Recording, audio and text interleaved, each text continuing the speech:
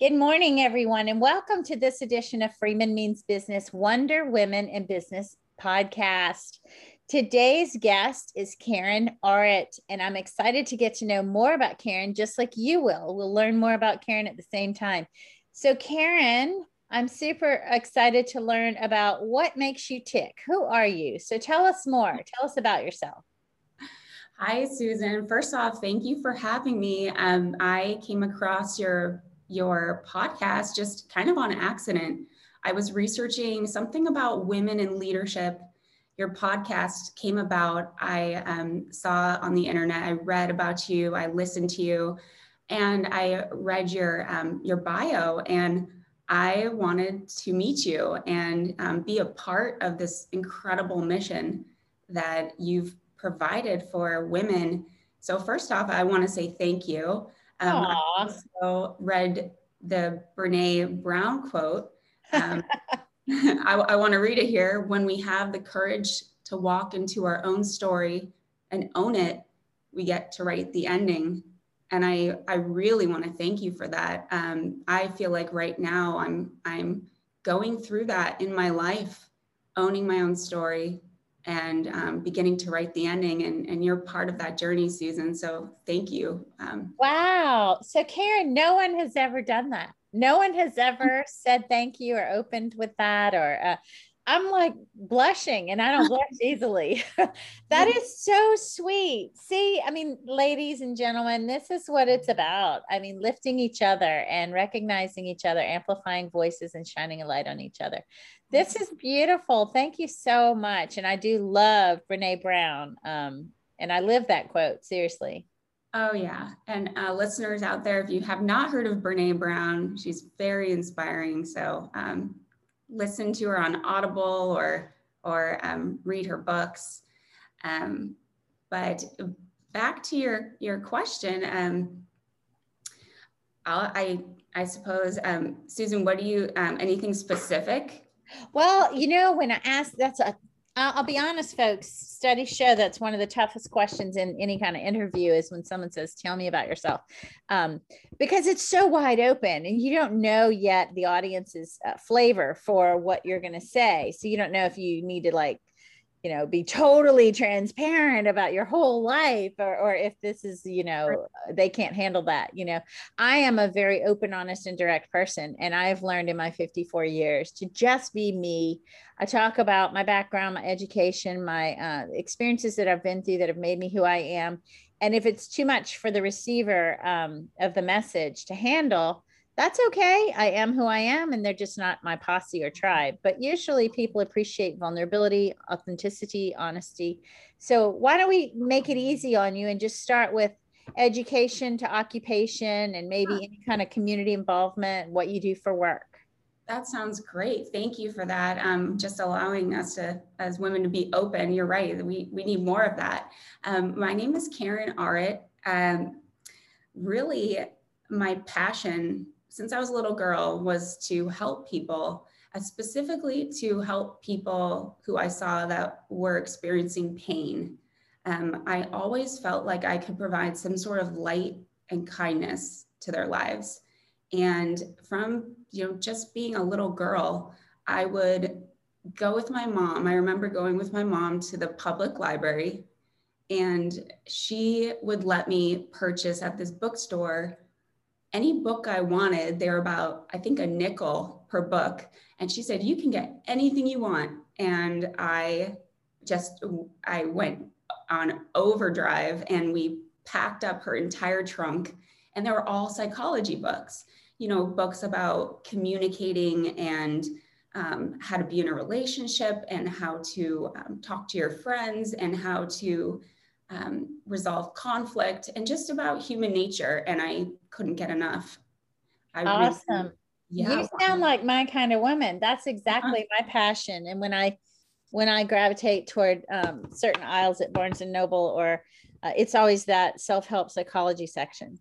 Yes, exactly. And so naturally, Susan, I continued that path, and I went on with many challenges, in my life, just from my childhood. I, didn't believe that I could continue and receive the education I did, but I went to ASU and I went and got my bachelor's in psychology. And after that, I moved to California and went to get my master's at Antioch, wonderful school. And I received that in clinical psychology with an emphasis on marriage and family therapy and a specialization in mindfulness theory.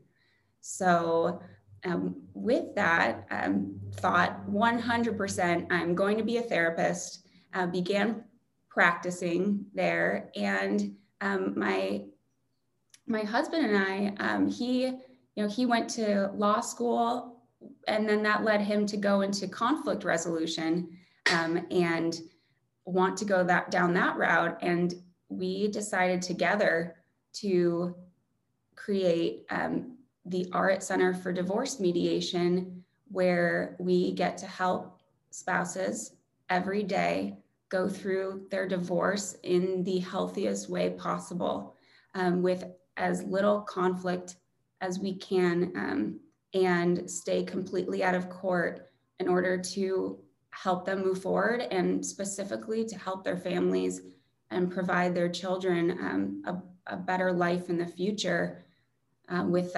lowering conflict. And so I'm using my psychology degree every single day, in everything we do, to create the most peaceful environment that we can during the challenging times of our clients' lives. I have to say that is so remarkable. Well, first of all, wow, it's wonderful that you and your husband do such great work. And the fact that you can do it together is amazing. But number two, divorce for me, everybody who knows me knows that this is not my first rodeo. So I had a divorce, but I am of that mindset, and I studied a lot of Buddhism, and I'm very mindful. I believe in meditation and living in gratitude, right? So when you're in that place of going through this painful process, if you can just recenter yourself at the end of each day, or maybe at the beginning of the day, to say it's possible to separate with love, and just know that our calling is a different calling than just being married. Maybe it's to co-parent, or maybe it's to, appreciate what we had, but have no more, or recognize that it never was what we thought it was, right? For me, I grieved for a while, but I was grieving something that never really existed. When I woke up to the reality that, wait a minute, that wasn't what we had, I was like, it's probably better that we're not together. And, let's just be grateful for the good that we can take away and learn lessons from the bad. So yeah, I love what you're doing. This is really great. Where are you located? I'm located in Scottsdale, Arizona. It is beautiful. It is beautiful. It's hot. I don't mind it. It feels like a warm, nice hug to me. But yeah, we're in Scottsdale, Arizona. And I love what you said about kind of changing your perspective, Susan, what you said about the fact that you realize that it's actually not good for you, and you're better off not being together. I think that that shows that you began to live in the present moment. Right. I love that you talked about mindfulness theory. I want to hear more about that. Let's unpack that a little bit, because my background is communication theory, and people don't understand, why would you ever study communication theory? Because they think when they see that I have a master's in communications, it's PR and crisis comms. But it's theory, and the power of theory is understanding why, the motivators. So let's talk a little bit about, what is mindfulness theory? Wow, that's a great question. Mindfulness is really being aware of each moment of what you're experiencing, inside of yourself, what you're experiencing around you, your thoughts, your feelings, your emotions, your environment, and experiencing it in a way where you're watching it, you're aware. And the key word here is non-judgmentally. I love that. Taking almost a step back, almost like you're watching yourself from up above. You know how you watch cars on the road, And if you were to go up above, helicopter view, watching the cars on the road, then it's watching the cars, the red car, the big truck, the police car, the school bus. It's watching them all go by and noticing that they're going by, but not attaching to it. That is very Buddhist in its as well. It's the law of no attachment. You don't become attached to the outcome, right? You are living in that present moment, aware of that present moment, being curious about and interested in that present moment. Yes, exactly what you said. Curious, being curious. That's the key word too, Susan, is taking a curious approach. As women, and I reading about you, I see what you do for women, and it's incredible. And we know as women that we are so hard on ourselves. We have this narrative, we have this tape that we're not good enough, that we're undeserving. And mindfulness is incredibly healing, because we can take a step back and we can watch those thoughts come in, and we can choose with mindfulness not to attach to them, and more like say, hi thought. Oh, hi negative feeling. Hi anger, hi fear. Oh, it's nice to see you again. And just, what are you trying to teach me? Be curious, as you said, and let it go. Yeah, it's acknowledging it. I went through a really tough event, probably the toughest event in my life this past year. And every day I had to remind myself, not what did this person do to me, but what did this situation do for me? Wow. How did you get to that point? If it had not been the years of meditation and maybe the study of various religions and philosophies, I'm not a religious person at all. And that's why the study of religions and philosophies was so helpful to me. And I think it's from those commitments year after year to self-discovery, self-awareness, being mindful, recognizing what's in my control and what's not in my control helped me. But I will tell you, it wasn't perfect every day. There were days where I didn't even want to get out of bed. I was like, I can't believe this is happening. And, but then I thought, if I can gain a grain of benefit from this experience, then I can't associate it as good or bad. I'm not going to judge it as good or bad. It just is what it is. And I'll choose to win or learn and not lose. So you decided, it sounded like, to make a choice. Yes, it was a choice. I could either let the situation control me and my emotions and my logic, or I could control my emotions and my logic and redefine or reframe the narrative around the situation. Right. That's what mindfulness does. It allows you to take a step back, like you said, and evaluate what's happening. And then, what you're doing, Susan, I'm also doing when I take a step back and I ask myself the first question, is there anything about this situation that I can change? And if there is it me? Is it my perspective? What can I change? And then I choose to do my best to make that change. And the second question I ask is, if I cannot make that change, well, what am I going to do about it then? I choose to let it go. And that's the hardest part for people, I think, in every situation, realizing you are not in control of this and you need to let this go. You need to learn from this and move forward with what you've learned, not stay stuck in the burn. Right, exactly. And I really like what you said you're not religious, but you learned a lot from, reading about religions. And I think it's a misconception about mindfulness that it's, you need to be religious, and it's more, I think, kind of spirituality. You find it in different ways and different places, and it doesn't have to be based upon a certain religion. There are people who are very religious and maybe not spiritual, and there are people who do not belong to any religious tradition but lead spiritual lives. So I think that it's good to I am group B. Yes. I would say that a lot of people get bitten by the dogma, right? So they get lost in the dogma of a certain church and lose sight of spirituality or connection, or the energy that keeps us all connected wherever we are. We're still all coming from the same source, right? So I think that people get lost and mired in the dogma, the rules and regulations that were man-made of any organized religion, and fail to see the true benefit of community and connection. That is what church originally was. Excuse me. So I hear you. I love to talk about spiritual maturity, and I love to listen and learn from others what that means to them. And I often see that people confuse the two, religion and spirituality. Religiosity is not spirituality at all. In fact, it's often the opposite, because they're lost in propaganda or false, less meaningful, efforts, way to spend their time and money and attention. Spirituality, you don't need tools and props and such to be spiritually connected to yourself, and that person be connected to others. Exactly. Well, you're amazing.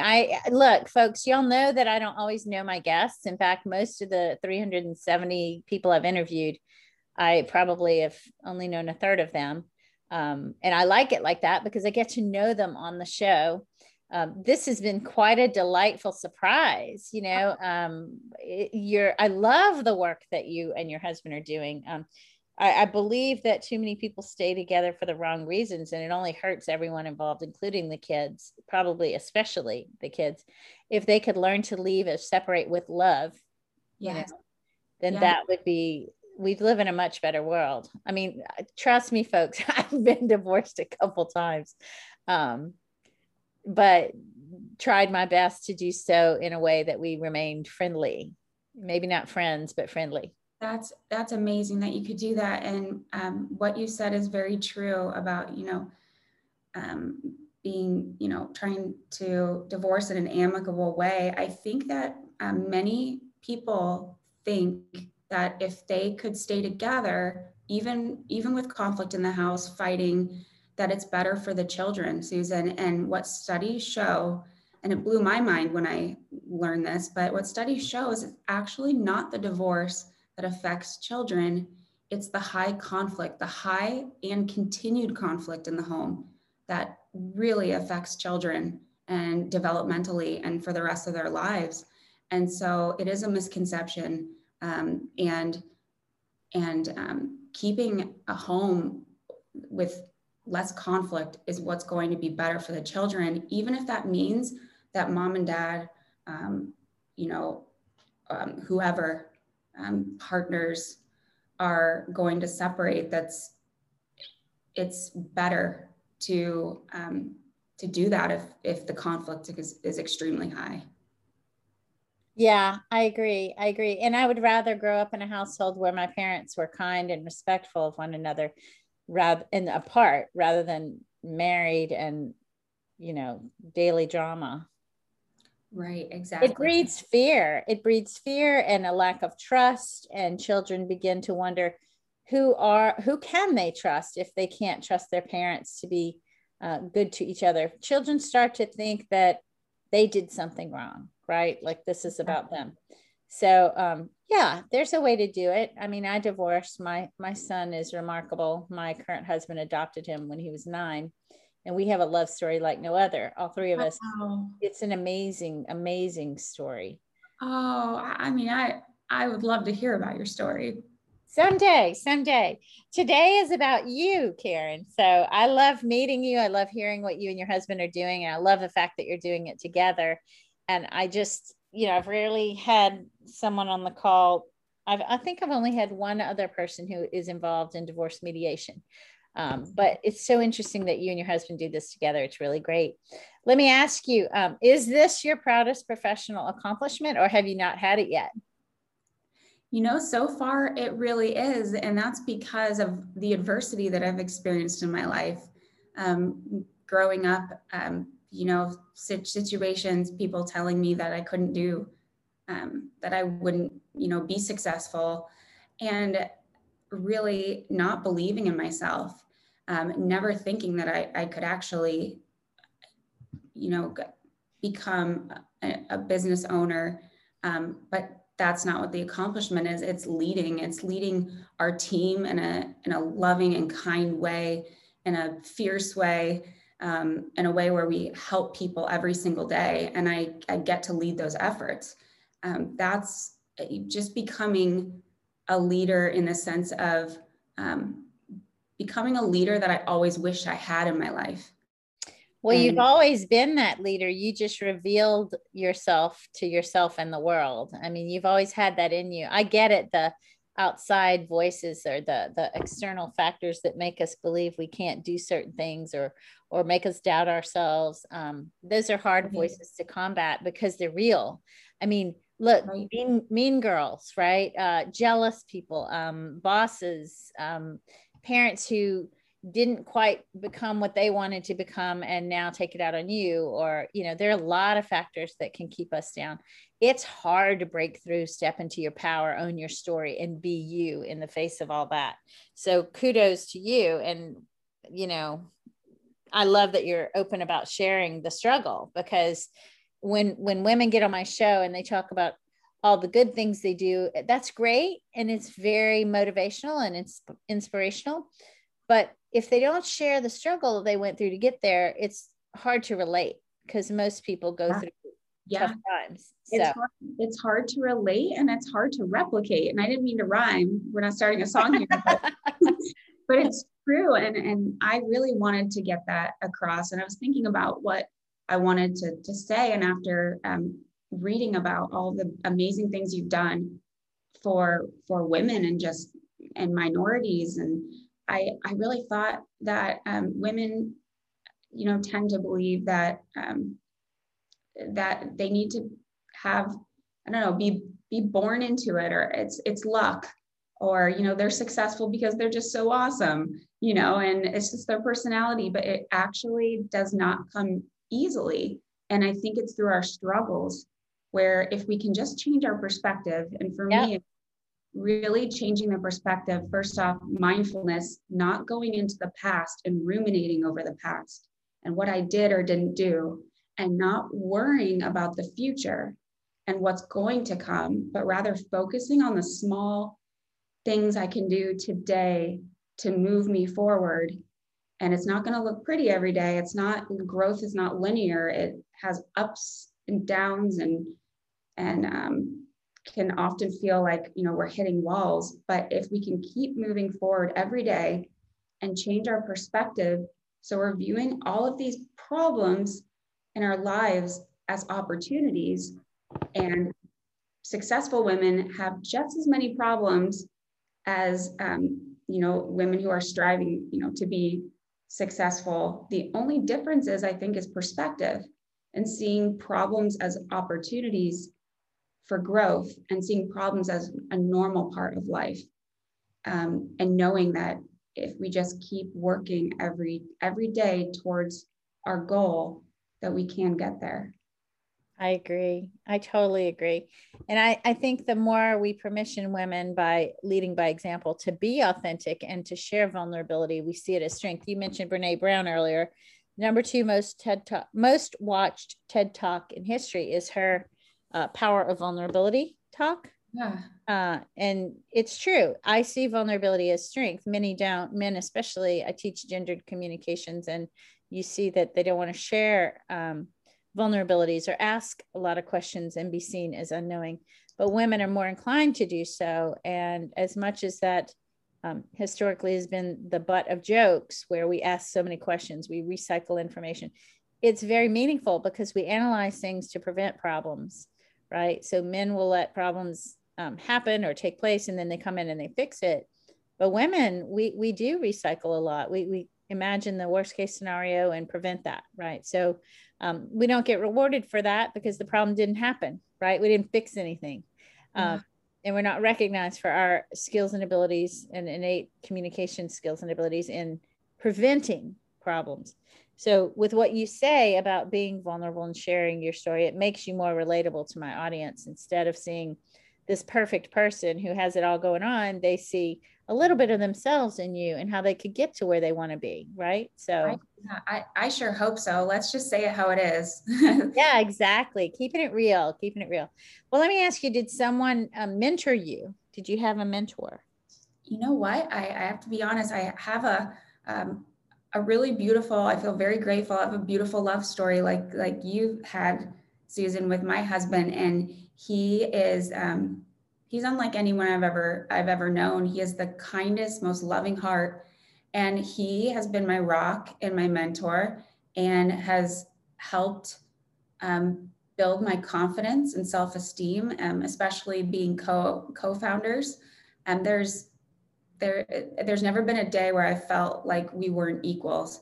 And he has really been a strong mentor to me as well, just because I watch how I watch him and how much strength he has and his positivity, and it really helps guide me. I When I love to hear that. I love to hear about men who mentor women because we need more of that. And then he apparently, whether active or actively or directly trying to be an ally or not, he is an ally. So by helping you, he helps all women, right? So when we help one woman, we help all women. When we hurt one woman, we hurt all women. So thank him for being Mr. Awesome. I will. When I met him, he was like, Hillary for president. And I just knew, okay, I like this guy. I do too. I like that guy already. So let's talk about women and lifting women and shining a light and amplifying voices. How do you think we can, I mean, it might be major, it might be minor, but how do you think we can lift each other up? Boy, we need to lift each other up. I grew up and I didn't get to experience that around me. And I love that that's what your passion is too, Susan.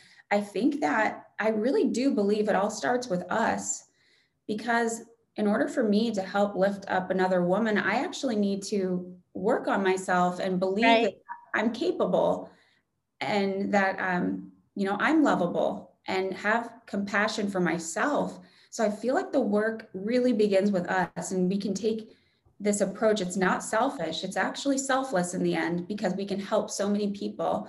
But for me, just having a journey and healing myself has allowed me to inspire other women and women that now work, with me.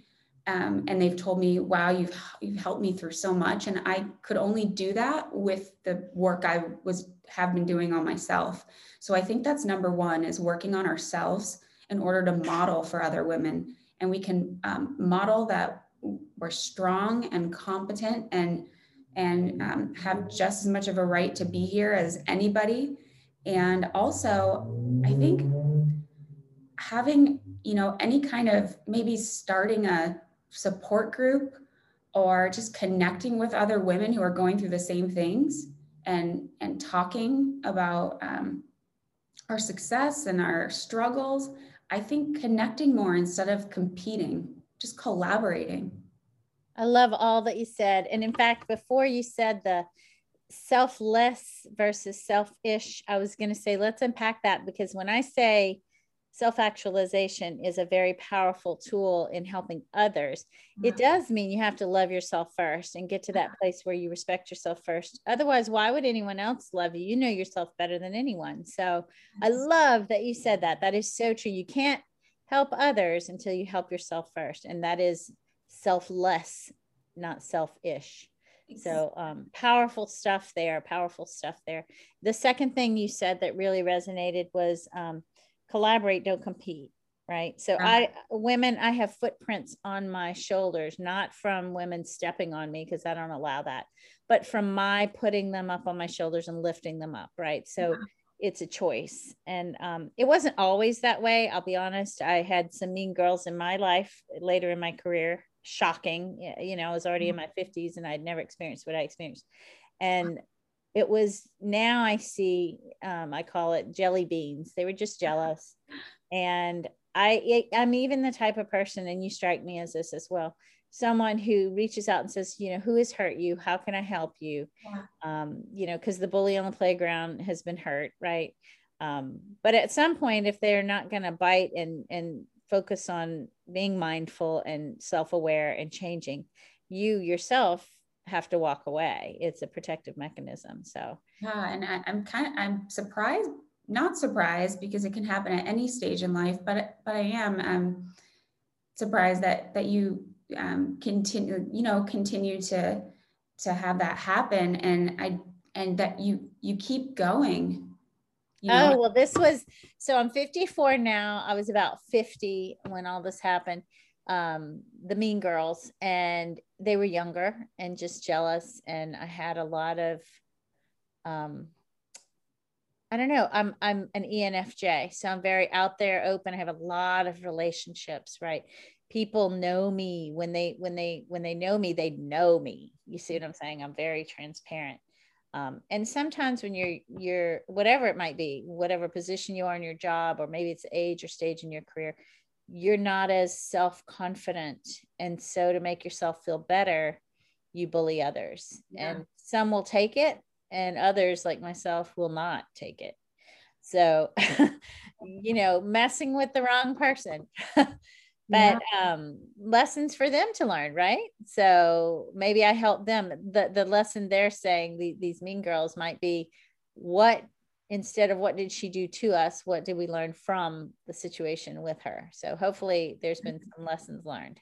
Right. And it all goes back to what we said before about starting with yourself, because if you actually are starting with yourself and learning how to love yourself, then I don't think that you would go out and exactly. It's their own fears and insecurities, but maybe they've outgrown that now.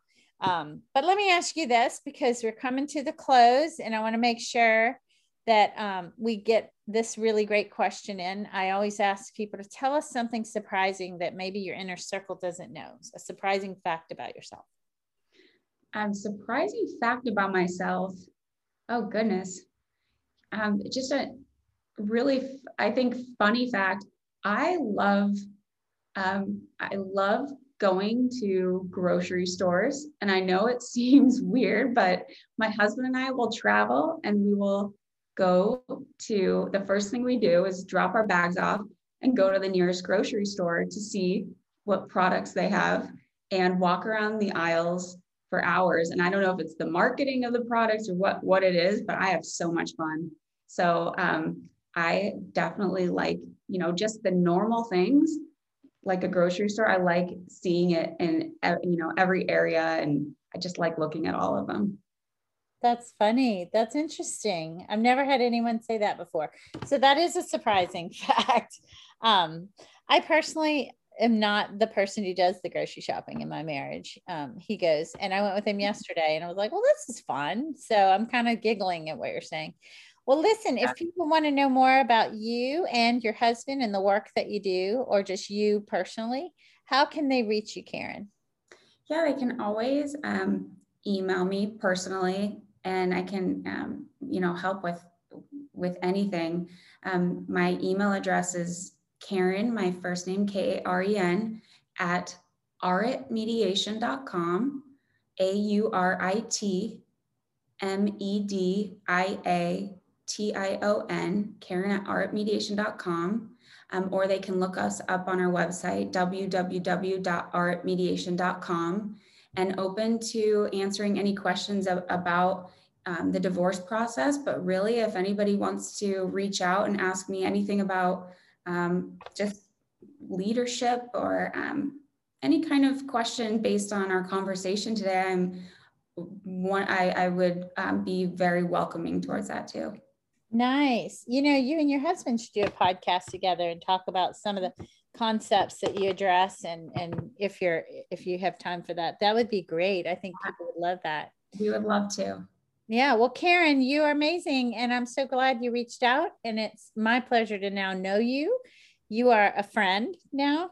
And if I can ever do anything to help, let me know. So folks, thank you so much for listening in. And Karen, thank you for sharing your story. Susan, thank you so much. You have very impacted my life already. Thank you. What a powerful thing to say. I love that.